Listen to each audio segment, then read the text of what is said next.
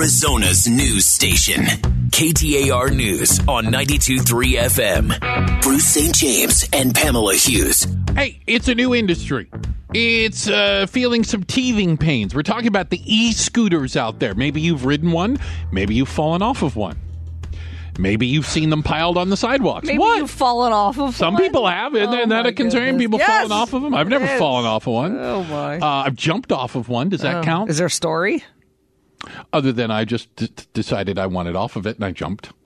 I landed in sand. I was good. Okay. But we're finding out now that both Lime and Bird, which to me are like the two big dogs in the industry, are pulling their scooters out of downtown Phoenix. You say are pulling. They both pulled them out a couple months ago, and they did so because of some new regulations that Phoenix was putting into play. And among them, we were talking about yesterday. We were just highlighting yesterday that the regulation that Phoenix has put in place that geofences these scooters is a model that other cities are looking at. It struck me as a reasonable compromise. The idea that you could only return the scooter after your ride to a designated area. Yeah, and if you didn't leave it at a designated area, then the meter keeps ticking. Okay, makes sense. With that. Yeah, and other cities thought it made sense too. And when the city first put that regulation into play, both Bird and Lime left because they weren't ready for that. Lime was the only one who came back. Bird hadn't come back or hasn't come back yet. Mm-hmm. Well, guess what? What? Lime's now leaving. Now they're out. So we just talked yesterday about Phoenix being the model of what other cities are looking at when it comes to e-scooters and the geofencing. And yesterday afternoon, we find out that Lyft is leaving the city of Phoenix, as well as 11 other cities. Now, why is that? Well, they're leaving for a variety of reasons. The profitability is down. There's a lot of choice, right? Aren't riding as much. Yes, which means I think you're going to see even more consolidation in this space. You have to. You have had Uber that bought Bird. Okay. Ford bought Spin. Oh. And as I'm looking like at this Razor. right now, you've got, how about, I don't even know half of these. Bird. Yeah. Dot. Grin. Lime. Lyft. Scoot. Skip. Spin. Tier. Uber. Yellow. Yeah, apparently a four-letter word is a good one. I've got a few of them that I could think of that people scream out when they're writing them. But I do find it interesting because I would hate to think. Listen, I believe in a low regulatory environment, but the e-scooter companies have to know that I would argue their biggest issue is people who don't use the scooters being forced to step over them, right? Or having them thrown in their front yard or whatever it might be, which businesses, you can't get in the front door. I can acknowledge that's an issue that they are in some way, shape, or form responsible for. But by putting it on the riders to return them, I hope that in and of itself wasn't like, well, that's it. That's too big a hurdle for us to jump over because... You think that for Lime or for the rider? For the companies. Okay. That kind of regulation is too much for them. I don't think that kind of regulation is too much for them. I think what may be a bit too much is Phoenix has regulations, Mesa has regulations, Paradise Valley has regulations. San Diego has regulations. Trying to keep up with the patchwork. Yeah, you've got the regulatory challenges on a city-by-city basis, which is a lot. Yeah. And that's why I think, again, you're going to see more consolidation as you got companies that are like, okay, we got to work together on this. So I used to ride them a lot more, especially when I would go over to California, Southern California area. That's where it started, with Bird, right? First time I ever saw one. Well, I was they started in Santa Monica. I got to get on one of those. I rode it in Santa Monica. Count me as one. And again, my appeal, I don't know who to talk to at Bird or Lime or any of them because I just don't understand that there are different rules, regulations, laws for every single city. And you can imagine, it's like when we say you drive from Phoenix into Tempe into Mesa. Like, you don't know what city you're in, right? I mean, it's not like everything changed. Like, look at the houses here. We're in a different city. No, it looks identical, right? There's a Burger King on the corner. There's a Staples. They all look the same. In California, you can go from Marina del Rey, I'm trying to go up the beach here, Venice, Santa Monica, right? Go south, you're Huntington Beach. They all have different rules. And I don't know when I'm riding along and I cross an intersection that suddenly I'm in violation now because I went across the street. I've stopped riding them. Yeah, so that's the problem. Because out of confusion. So you're confused. And want to follow the rules. These companies I don't want to get into a low-speed chase with a cop, with me doing 8 miles an hour on an e-scooter. You know what? I'd love to see that. As long as you're Facebook live streaming that, I'm all in. I'm not going to get away. I'm not getting away. So I want to see what happens when they tackle you. There's going to be tasing involved. I hope. One can only hope, right? So, but as you have this confusion, the companies have this confusion. Yeah. And because of your confusion, you've stopped riding. And that confusion then hurts their bottom line. I'm sorry, guys. So it's one of these things where I don't think scooters are going anywhere. I honestly don't. It's something that in Phoenix, maybe we're not the right market for it because, again, Phoenix just got a grocery store last week. It's one of those downtown Phoenix. Yes, okay, exactly. I see what you're saying. Like the downtown area. It's not exactly hustle and bustle. It's so. Oh my goodness, it is so much better than what it used to be. Like poor Stevie Z, who goes down there all the time, lives down that area. You can only tell him go back in the days where this. If the Phoenix Suns weren't playing, you could shoot a cannon off on Central. You wouldn't hit a soul. Okay, so the Rock and Roll Marathon is back here in the Valley on January 19th.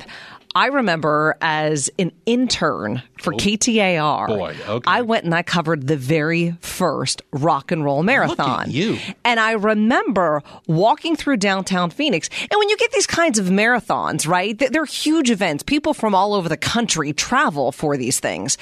And I remember walking through downtown and somebody asked me, where can I get a cup of coffee? Where can I get a cup of coffee around here?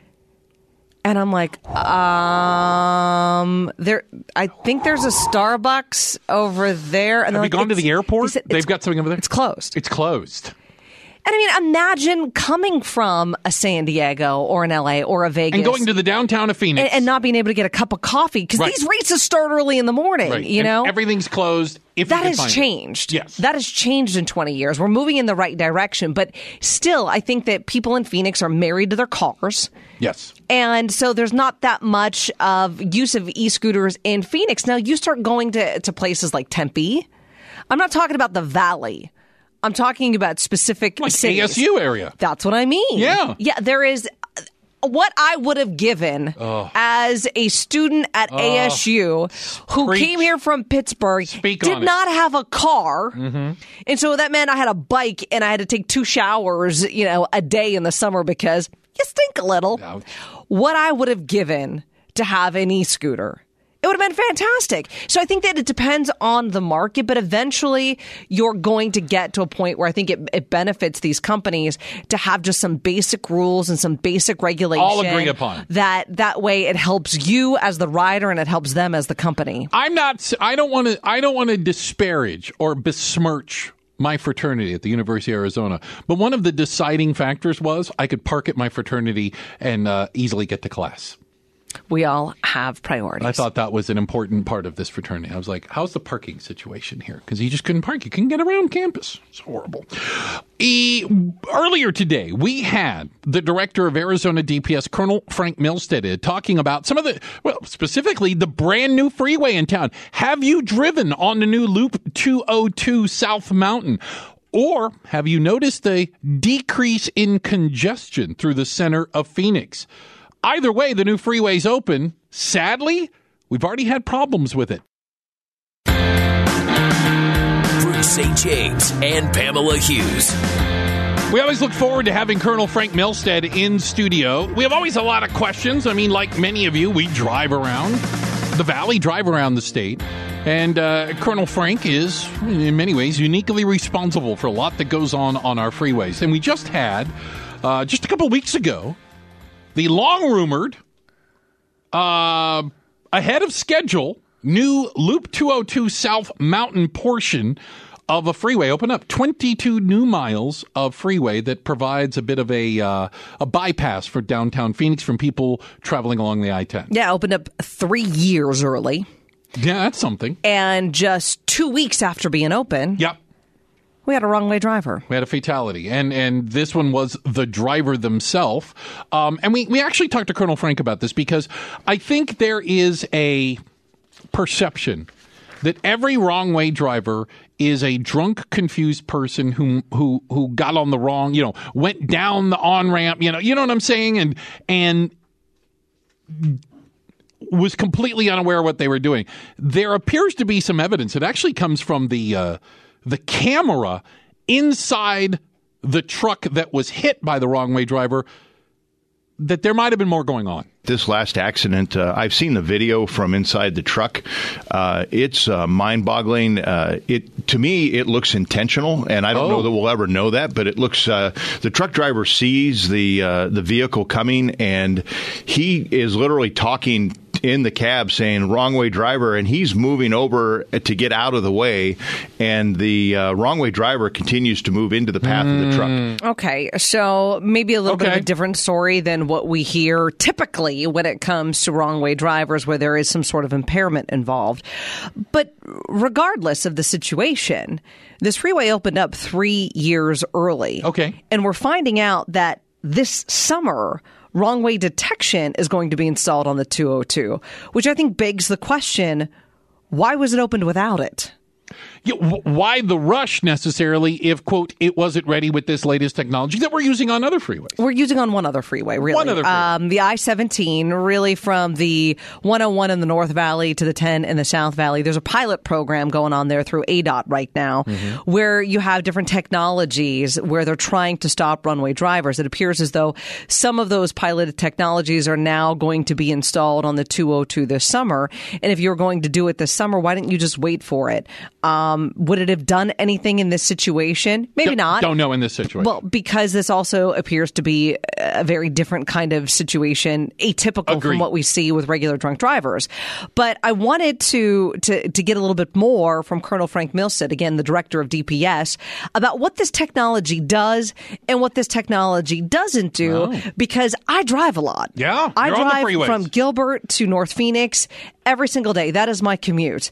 And beyond that, I'm driving all over for club soccer. So I've got my family, in the car. It's the most dangerous thing I'm going to do, and I want to protect the most important thing to me. How does this do that? And here's what Colonel Frank Milstead had to say. The detection system is a thermal camera, which means it basically picks up the heat, senses a car, day or night. It can see the car, and it knows that a car is coming the wrong way and entering the freeway. It starts to flash lights on the ramp, tell people they're going the wrong way, and it tries to get this impaired driver, which most of them are impaired, to not enter the freeway and to self-correct. Does it do anything for people like me who are just driving on the road? It doesn't. It doesn't tell you that there is a problem up ahead, and the only thing you're going to get as a driver currently is those overhead signs will say to you, wrong way driver, and our traffic operations center immediately lights up those signs that someone's coming. Okay. I'm not mad at that. I don't know what the solution would be to tell everyone that's going the right direction that there's one person going the wrong way other than a sign. But then I ask you this, with that sign, have you ever seen one, Bruce, that caution wrong way driver ahead? The ones that they put the funny slogans on, like the force be with you, but but I was driving on the 51 northbound at about Highland. And I saw one that said, wrong way, driver ahead. It was nighttime, 9, 10, 11. What'd you do? I got in the far right lane. I never drive in the carpool lane at night. I learned from my cop friends, so I'd never drive in the carpool lane to begin with. I went to the right, and I slowed down, but I didn't get off the freeway. I've seen it once. Yeah. It was on the 60. I was headed eastbound, probably around Alma School, and I got off. You exited the freeway. Life's too short. And I mean, they've put a huge sign up there for you telling you this is, heed the warning. Yeah. Get the heck off the road. Yeah. But I think a lot of people do what you do. And they're just like, I'll just move over here. But in that situation that we heard Frank Milstead, Colonel Milstead talk about there, the driver may have intentionally been looking to hit someone. Or now, again, impaired to the point where they were following headlights and ended up driving into you. It's not a foolproof system. Agreed. And we're never going to have a foolproof system. And as you heard from Colonel Frank Milstead, I mean, we have this technology out there, but It doesn't solve everything. That detection system only lets us know that somebody entered. Well, this guy knew someone entered. He saw it coming. And then you have to have somebody to respond and to try to intercept a missile going the wrong way on the freeway. It's great technology, but it is not a panacea to the wrong way driving problem. I brought something up that I had heard, and we got some clarification on it. On the 17 freeway now, between I-10 to the south and 101 to the north. So you know what I'm talking about? That stretch of the 17, straight up through kind of the middle of Phoenix. The on-ramps have these metered lights, a red and a green light during rush hour to stem the flow of traffic. If those lights are red, at any other time, they're just red, that means that the wrong-way driver has been seen and don't enter the freeway. But how many people just heard that for the first time and would not know what to do if they came up? 99%. Yeah, exactly. There hasn't been a campaign out there to inform people about that. I'm trying. Hey, you know what? The Humana Rock and Roll Marathon I was telling you about a little earlier is back in the Valley Sunday, January 19th. Come on out. You know what? Cheer the athletes. Enjoy the music. There's going to be a lot of bands, free concerts from the Gin Blossoms. Yeah, that's happening at Tempe Beach Park. You can find out all the details at the events page at arizonasports.com, or you can go to runrockandroll.com/event/Arizona. Another horrible, tragic, awful story of an ex-priest indicted on charges of sexually abusing boys right here in Phoenix. We're talking about that and the bigger issue of what responsibility the churches have coming up next. Arizona's news station, KTAR News on 92.3 FM. Get some perspective. Bruce St. James and Pamela Hughes.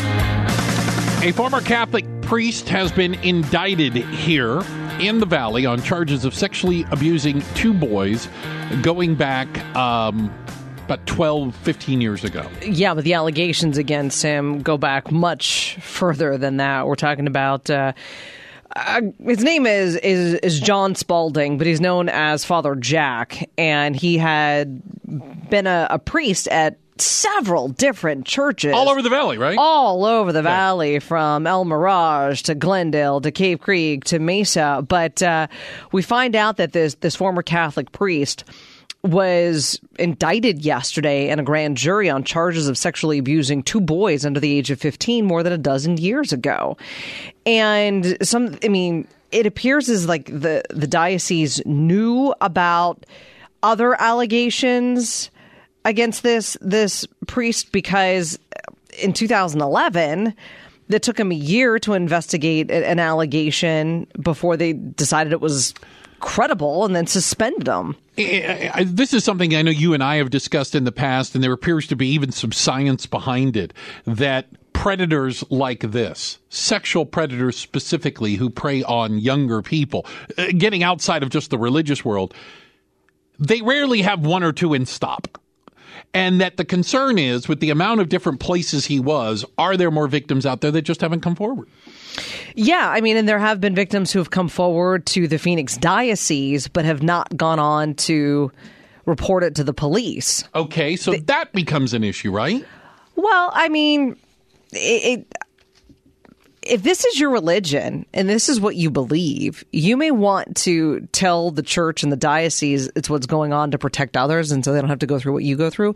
But you're not comfortable bringing the law enforcement into it. I'm not saying that to the average Joe that may make sense, but when this is your belief system, you're trying to do what's right, but you're trying to also square that with religion. I think one of the problems is, and you touched on it there, and this goes to another story that I saw. Let's go the state of Virginia. You had a 16-year-old tell her parents that the church's youth leader was sending her sexually suggestive text messages. Okay, so this is like a youth group leader. Okay. Mm-hmm. They go to the church. Yep. They go to the pastor. The church says, we'll take care of it. It was also the pastor's son. Fair enough. Mm-hmm.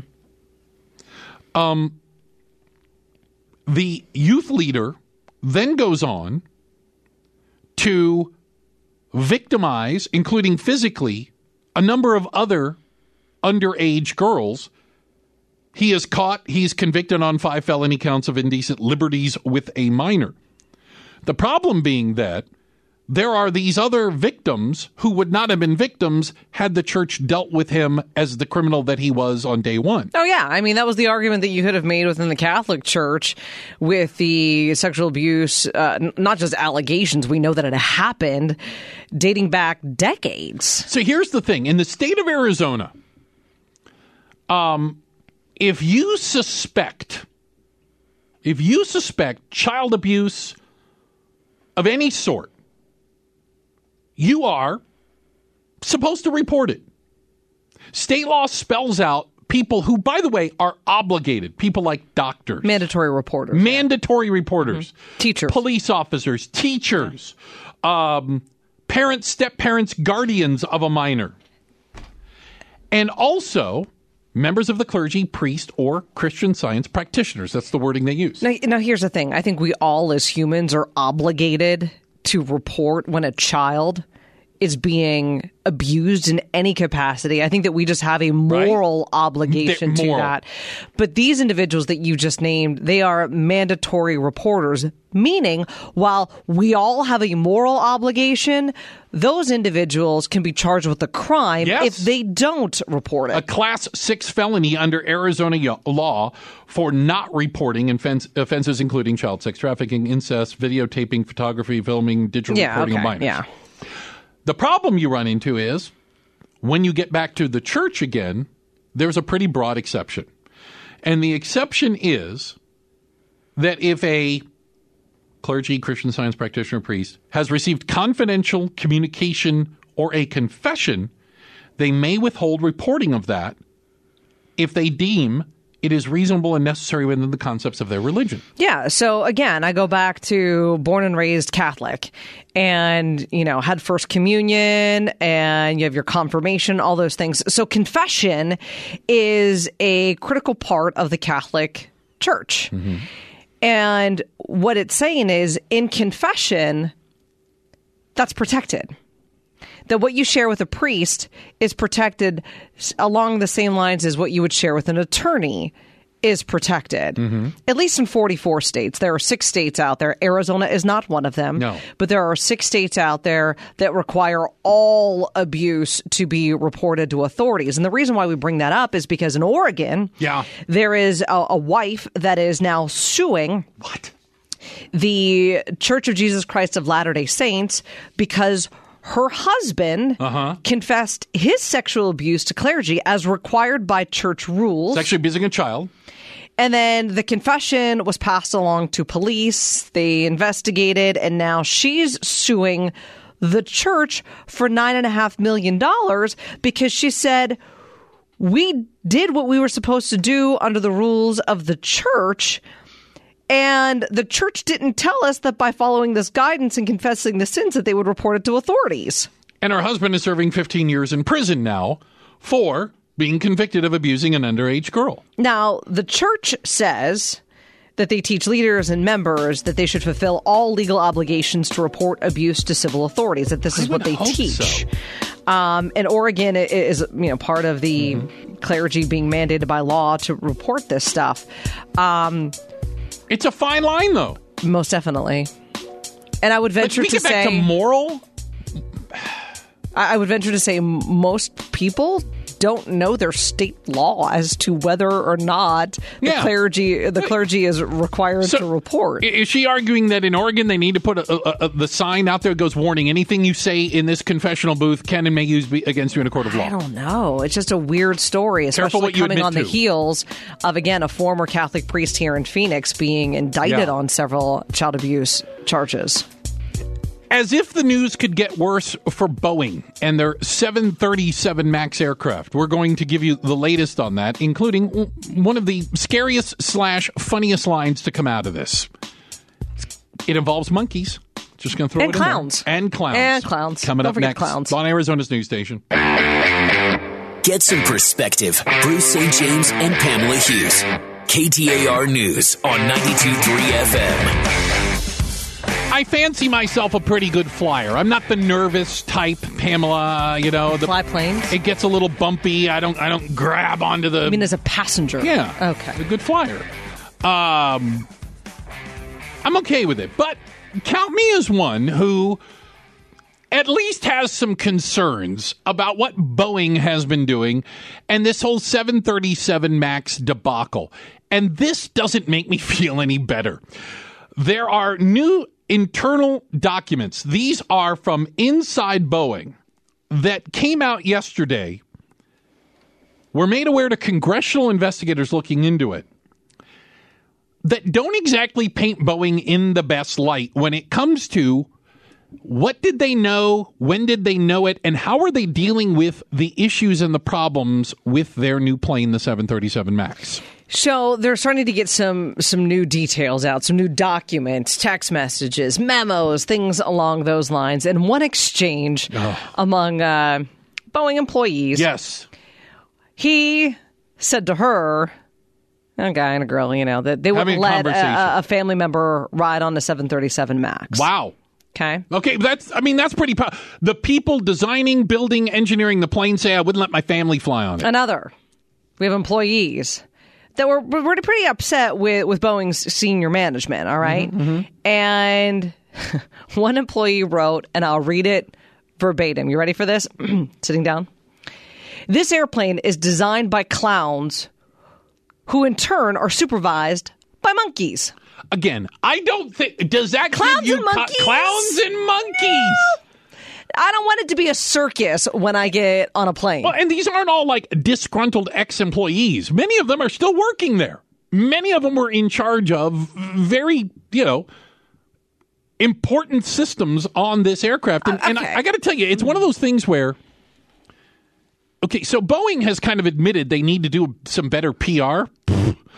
No, you need to do better airplanes, not PR. Focus on the planes, will you? Well, but that's what I'm getting into. Fair enough, but their problem they've run into is that apparently a lot of you out there are becoming more and more familiar with airplanes, and that the flying public doesn't want to get on one of these, that they're concerned about them. And I mean, for Boeing to survive as a company, they can't be known as, the plane you don't want to get on. Yeah, but I would also, everything you said, I totally get. And I think people are more aware today than they were 2 years ago when it comes to like the 737 MAX. But quick, how many people have been on one in the last year? In the MAXes, yeah. They've been grounded. Right. A lot of them have I flew on one before they were grounded. Southwest. But how many people know what kind of plane they're flying? Right. They're not all nerds like me. You can look. I just went and looked up. I know, because you're flying here soon. I'm flying next week, so I looked up. I'm not on any Boeings at all. I'm flying all Airbuses for whatever reason. But most people don't know. So to say that, does it scare them? Yeah. When I hear like employees talking about, monkeys, it's designed by clowns and supervised by monkeys. That's no bueno. Doesn't give me a whole lot of confidence. Won't let my family ride on it? When I'm getting into a metal tube, 35,000 feet above the ground. That being said, I think it's going to hurt Boeing when it comes to lawsuits. And I think it's going to hurt them, in that public perception. I don't necessarily disagree with you, because I wonder if that when all is said and done, you're looking to book your flights, you pick the cheapest flight, and if it's a 737 MAX, so be it. That's how you pick your flights. Fingers crossed. Monkeys and clowns might be one of the reasons why you think we're going to hang in a handbasket. Pamela says she can restore your faith in humanity. Yeah, so we got to go to Austin today, and that's where we're going to meet Jim. Jim, went to the Goodwill to get a VCR because, let's be real. That's where you're getting a VCR these days. And when he bought it and brought it home, he noticed there was a VHS tape inside. Well, Jim did what all of us would do and press play. Hit play. And what he found was a little boy in a diaper, taking his first steps with his big brother and his dad nearby. On the bottom of the videotape, it said September 1994. Now, you go back to 1994, and this was a point in time where people didn't videotape everything, right? This was one of those special occasions, and so Jim wanted to get it back to its rightful owner, knowing that it was important. He put a clip of it up on Facebook, hoping that whomever donated this was local and would see it. A woman did. She called her son Tyree, who is 26 years old, and said, "Hey, son, you were just on television. I know because I know that living room, I know that house, and I set up that camera." Tyree was able to see the clip of his first steps, and he said the other thing that he saw in that video was himself, his dad, and his brother in the same room, which hasn't happened in a very long time. Wow. And he said that he wants to just be a blessing, just like Jim was to him, and that his purpose is to help people and to make them smile, just like Jim helped him smile after seeing that VHS tape. That's super cool. It's a really neat story. Thank you very much, Pamela. Restoring your faith in humanity. Hey, Pamela and I look through the double pane bulletproof glass over there. We have DJ Luke, I'm your father. We also have super producer Stevie Z and Bob McClay.